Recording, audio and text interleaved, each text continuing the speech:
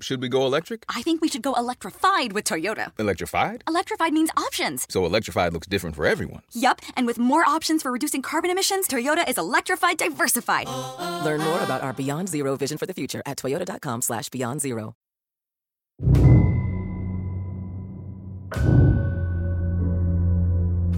Most of the lower Ninth Ward was already underwater. Lots of people were missing.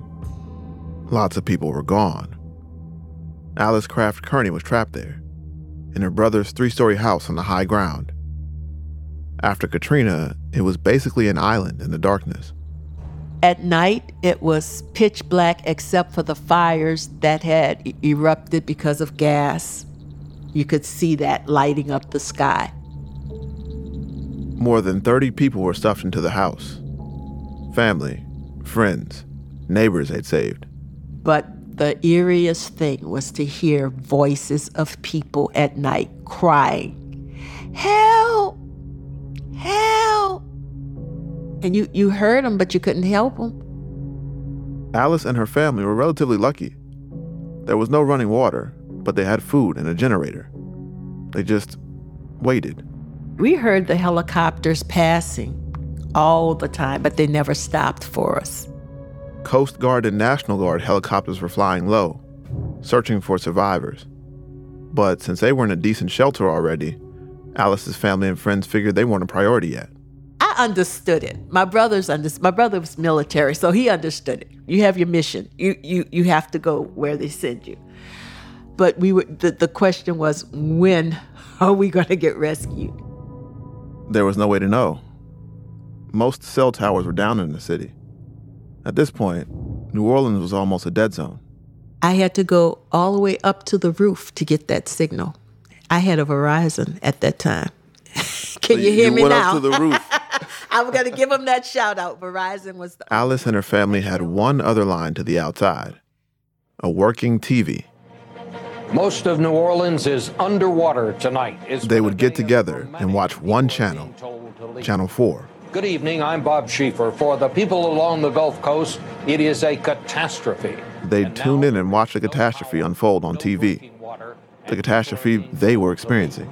Billions in damage and a death toll that cannot yet be calculated. They would see reports about all the people who hadn't been saved yet, while they were waiting to be saved. We have been touring the flooded streets of New Orleans today. We'll have full coverage throughout the hurricane zone tonight, what FEMA now calls the most significant natural disaster to ever hit the United States. It was surreal. Strictly speaking, some of it wasn't real at all. Misinformation is common after any disaster. In fact, it's so common it has a name: disaster myth. But the myth-making after Katrina was extreme. So extreme that in the days after the storm, it was like New Orleans existed in two parallel universes. One was the universe that Alice lived in, stuck in that house in the lower Ninth Ward. The other was the one she was watching on TV. In the real universe, people like Alice were doing their best to keep each other alive, with no help from the outside. Katrina, now a mere tropical depression over the state of Tennessee. In the media universe, everything was distorted. But the disaster it left behind grows by the hour, and it is not simply a natural disaster tonight. It is becoming the sort of disaster humans cause. There is looting and lawlessness overwhelming. In the eyes of the media, it was often the victims themselves who were to blame. Well, Aaron, you mentioned the danger from Mother Nature, from the flooding and like that. There's another danger here in New Orleans tonight, and it's from some of the people who are still here.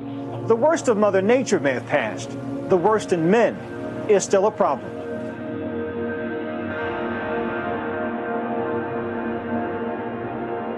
Part 3. Through the Looking Glass.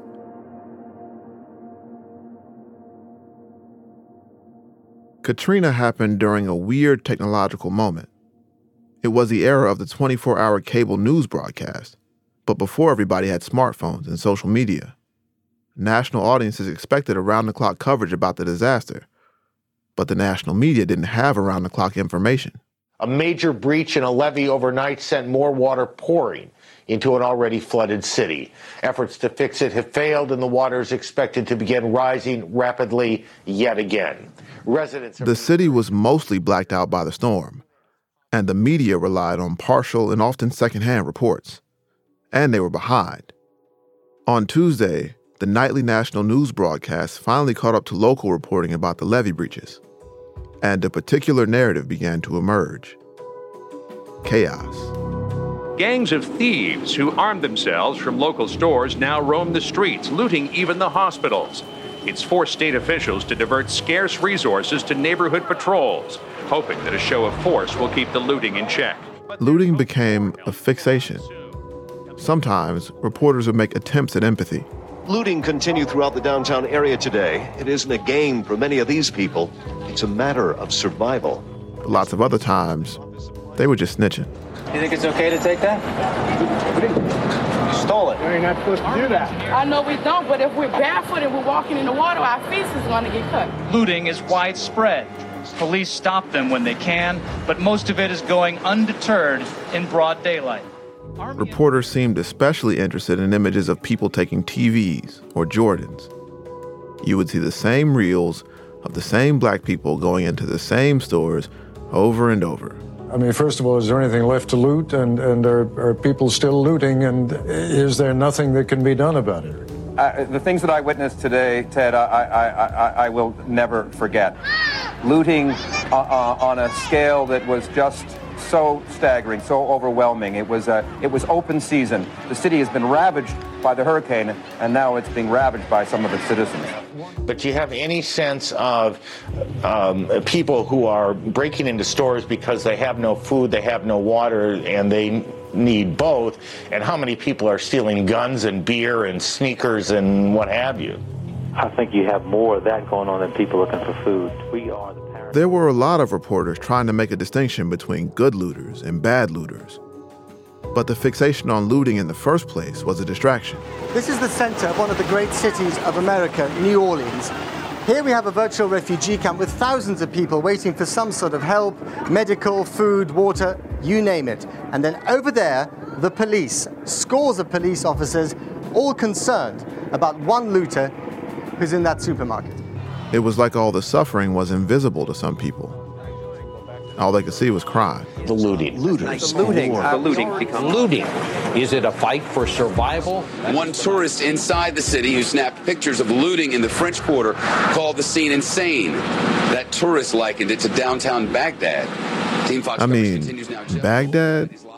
Really? A lot of the reporting was like this. Dramatic to the point of absurdity. They'd pick up on a scary-sounding detail. We've just gotten a very disturbing report from inside the city of New Orleans from our own correspondent in there, Jeff Goldblatt, who says he's just witnessed citizens of New Orleans walking around with AK-47s on the streets. And then that detail would get warped and sensationalized. Two guys, he told me, with AK-47s just shooting at police officers. No one was hurt. The guys fled into the French Quarter. They got away. We do know that some folks did carry assault rifles. Lots of them were themselves police officers or security. But these reports made it seem like the city was being taken over by murderers. There was a rumor that the Superdome was a hotspot for killings, that a National Guardsman had found dozens of dead bodies in a freezer, including a 7-year-old with her throat cut. It wasn't true. Reporting like this had real-life consequences. If you think you're in a war zone, then every person looks like a combatant. We're told someone opened fire on a military chopper here to help out with rescue efforts. Ambulances halted their evacuation of people from the Superdome this morning when gunshots were fired. Rescue helicopters have come under fire too. The largest ambulance service says it will have to severely cut back its rescue efforts if security doesn't improve. In the final telling, there were no helicopters with bullet holes. No ambulances either. But that didn't matter. The rumors slowed down the response anyways.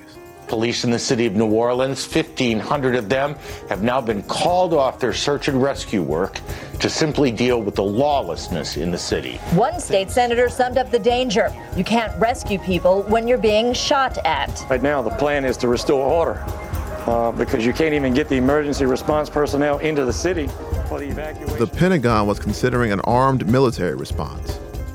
A FEMA official said that some doctors were required to get armed escorts just to walk across the street. The hysteria got so bad that the Southeastern Louisiana chapter of the Red Cross waited a month to get to New Orleans. The CEO said they had to wait until the city was safe. The criminal element is taking advantage of the opportunity when there's no lights, no electricity, and no one around to burglarize and loot. It is a war zone, an absolute war zone. People are getting killed and raped. Women left alone and looters left to roam free.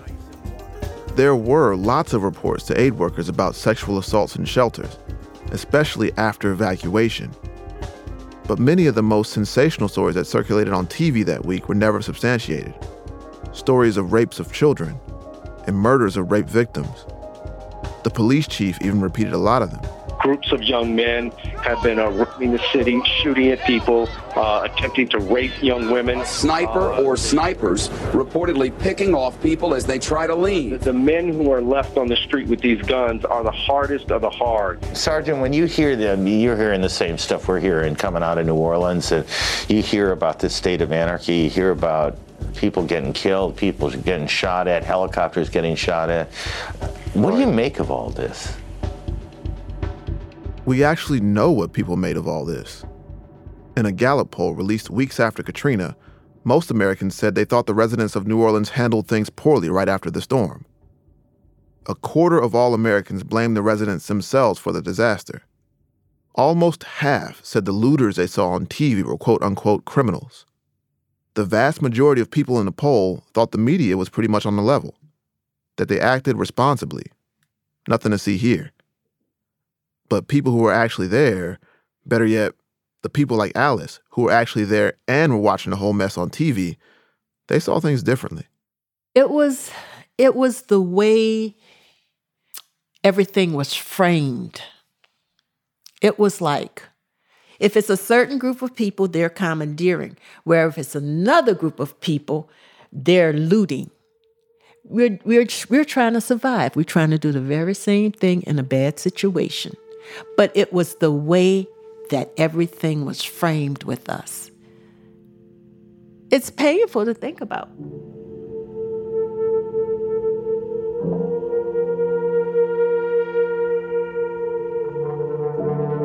The house in Holy Cross was hot. There was no running water. Alice was both bored and afraid. She saw her own people become targets, and she was furious. But she would be the first to tell you she was lucky in all this. She watched the worst of it from afar. Up close, for the people in the crosshairs, it wasn't just infuriating. It was dangerous.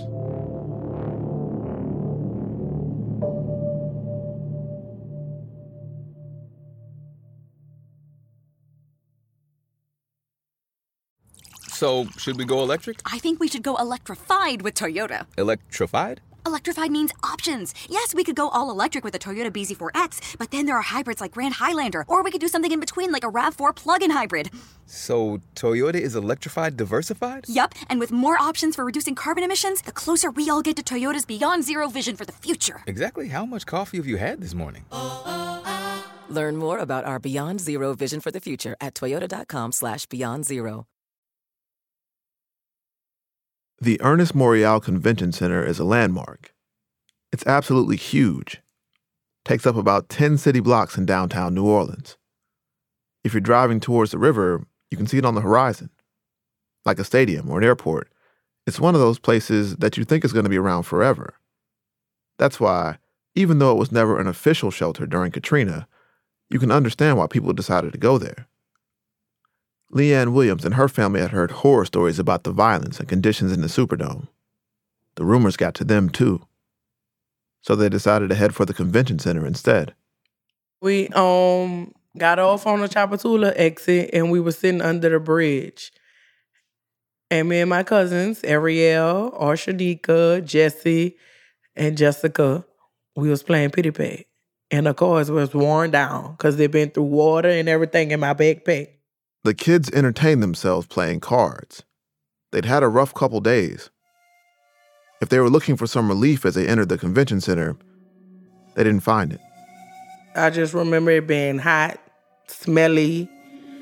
Just was a smell like people ain't take a bath in days and people crammed up in the heat. It was stank. And then the bathrooms were overflowed.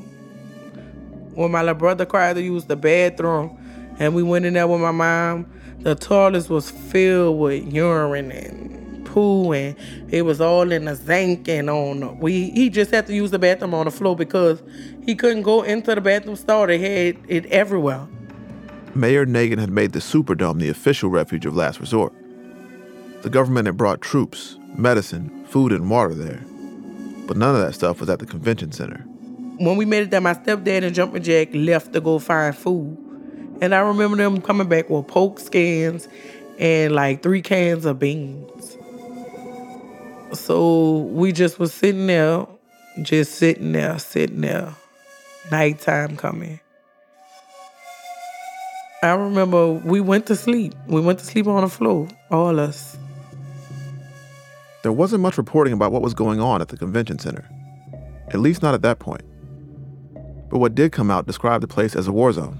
They were told to come here. Local authorities said it would be a safe place. But there's no electricity, no food, no water. Police say there have been rapes. We saw dead bodies. People are dying there at the convention center. With a dangerous cocktail of anger, fear, and desperation brewing, 88 police officers were sent to deal with matters there. A mob beat them back, according to the chief of police. 15,000 people in the city's convention center alone. And we should warn you already, some of the scenes we saw there are some of the most gruesome pictures so far in this crisis. There is looting, there is shooting.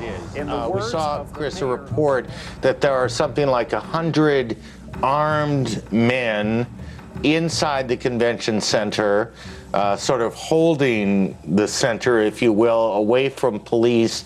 Do you know anything about that? If police told you anything about that, why can't the police go in there and take back? This wasn't true.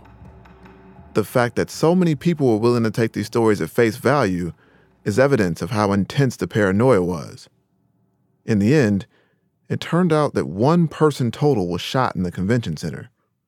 Later, authorities would search all 19,000 people there.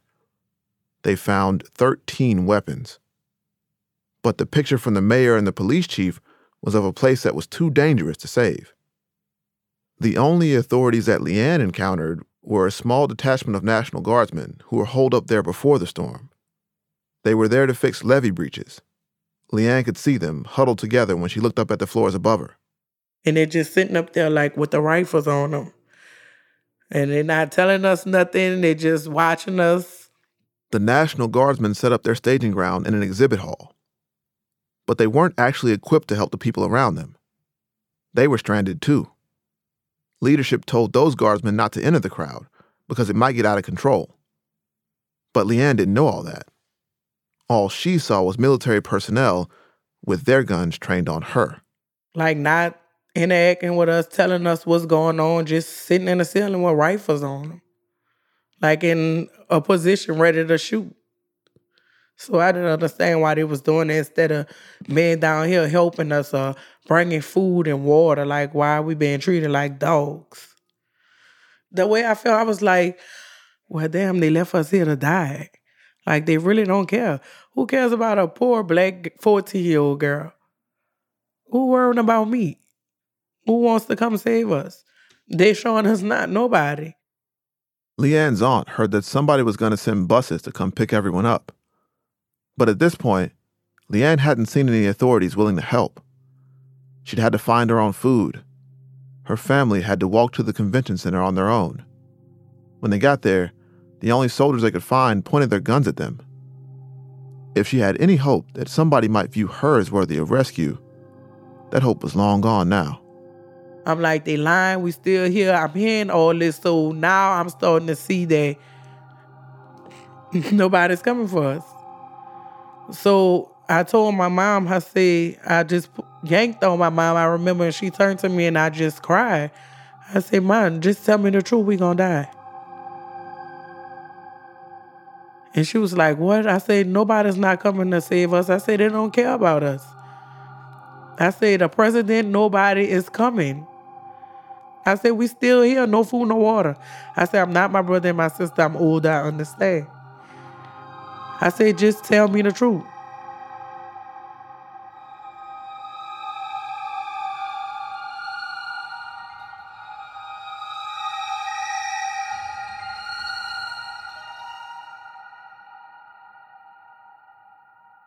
Let me ask you about images that many Americans are seeing today and hearing about.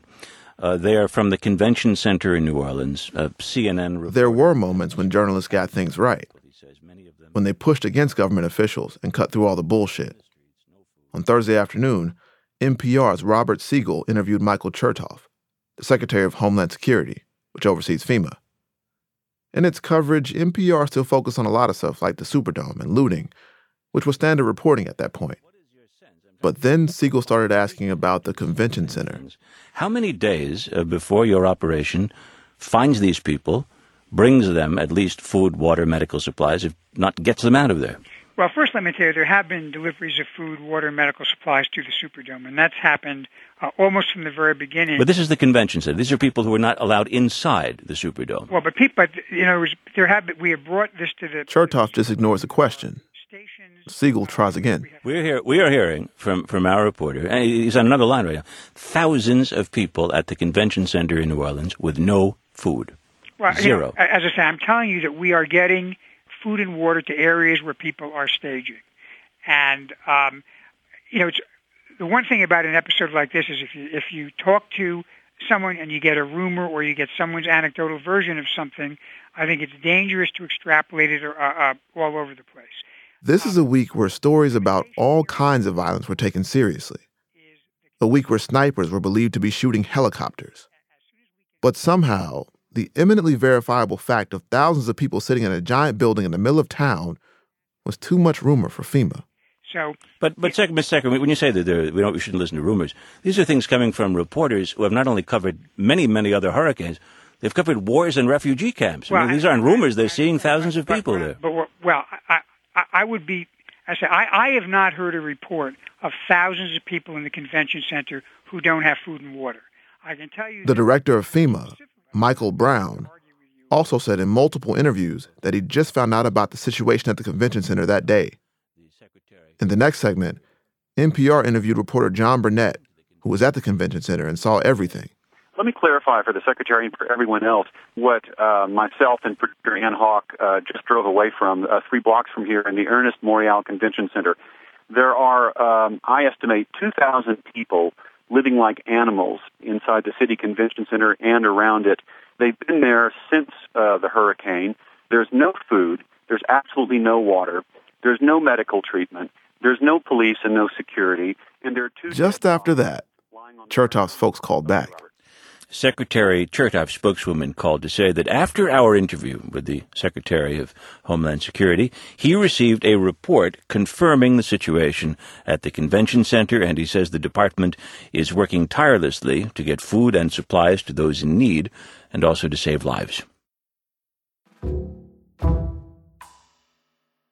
For his part, the president still hadn't been to New Orleans, but he came close.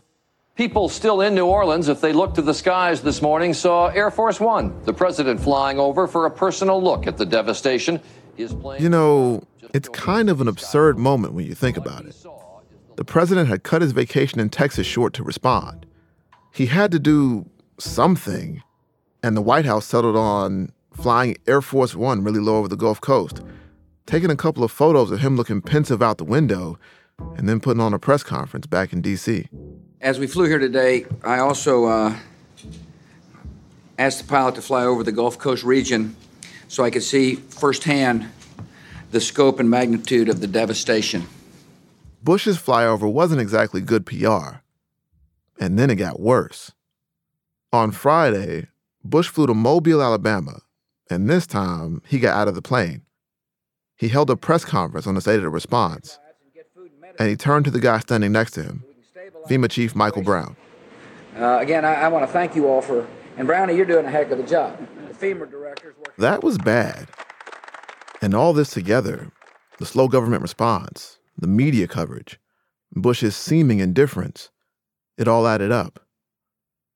Alice Craft Kearney will put it like this. I'll put it like this. As a person of color, you always have it in the back of your mind that the government really doesn't care about you.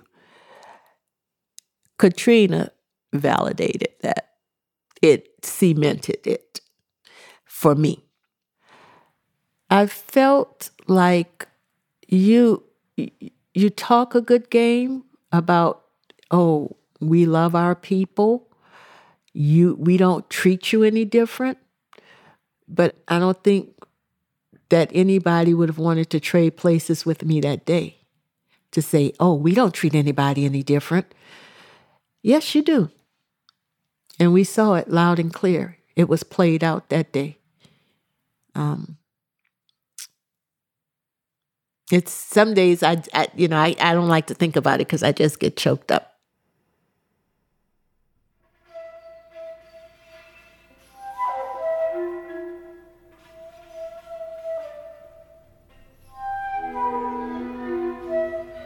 The flyover, the rumors, the stereotypes about black folks. For people who knew the history of being treated like second-class citizens, it was easy to find patterns. I hate the way they portray us in the media. If you see a black family, it says they're looting. If you see a white family, it says they're looking for food. And you know it's been 5 days because most of the people are black. And even for me... Yeah, Kanye West, the old Kanye. An NBC benefit telethon for Katrina held on Friday night. A frightened-looking Mike Myers is standing next to him as Kanye is clearly going off script. The end of this quote is a meme now, but really, if you listen to how he's describing what he's seen, it's chilling. With the setup, the way America is set up to help the poor, the black people, the less well off as slow as possible. I mean, this is Red Cross is doing everything they can. We already realize a lot of the people that could help are at war right now, fighting another way, and they've given them permission to go down and shoot us. And subtle, but in even many ways. It all might sound conspiratorial, but it was logical for lots of New Orleanians like Alice, lots of black Americans, folks who had seen Jim Crow or heard the stories. Tuskegee, Tulsa, Wilmington. If you know all that, if you've seen all that, maybe a conspiracy is the most logical conclusion. The destruction of the spirit of the people of southern Louisiana and Mississippi may end up being the most tragic loss of all. George Bush doesn't care about black people.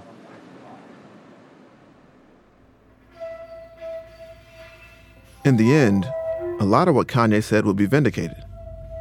Even as he was speaking, all the rumor and fear had started turning victims into targets. The parallel universe had become real. It would manifest in a series of violent tragedies and a race to bury them under the floodwaters.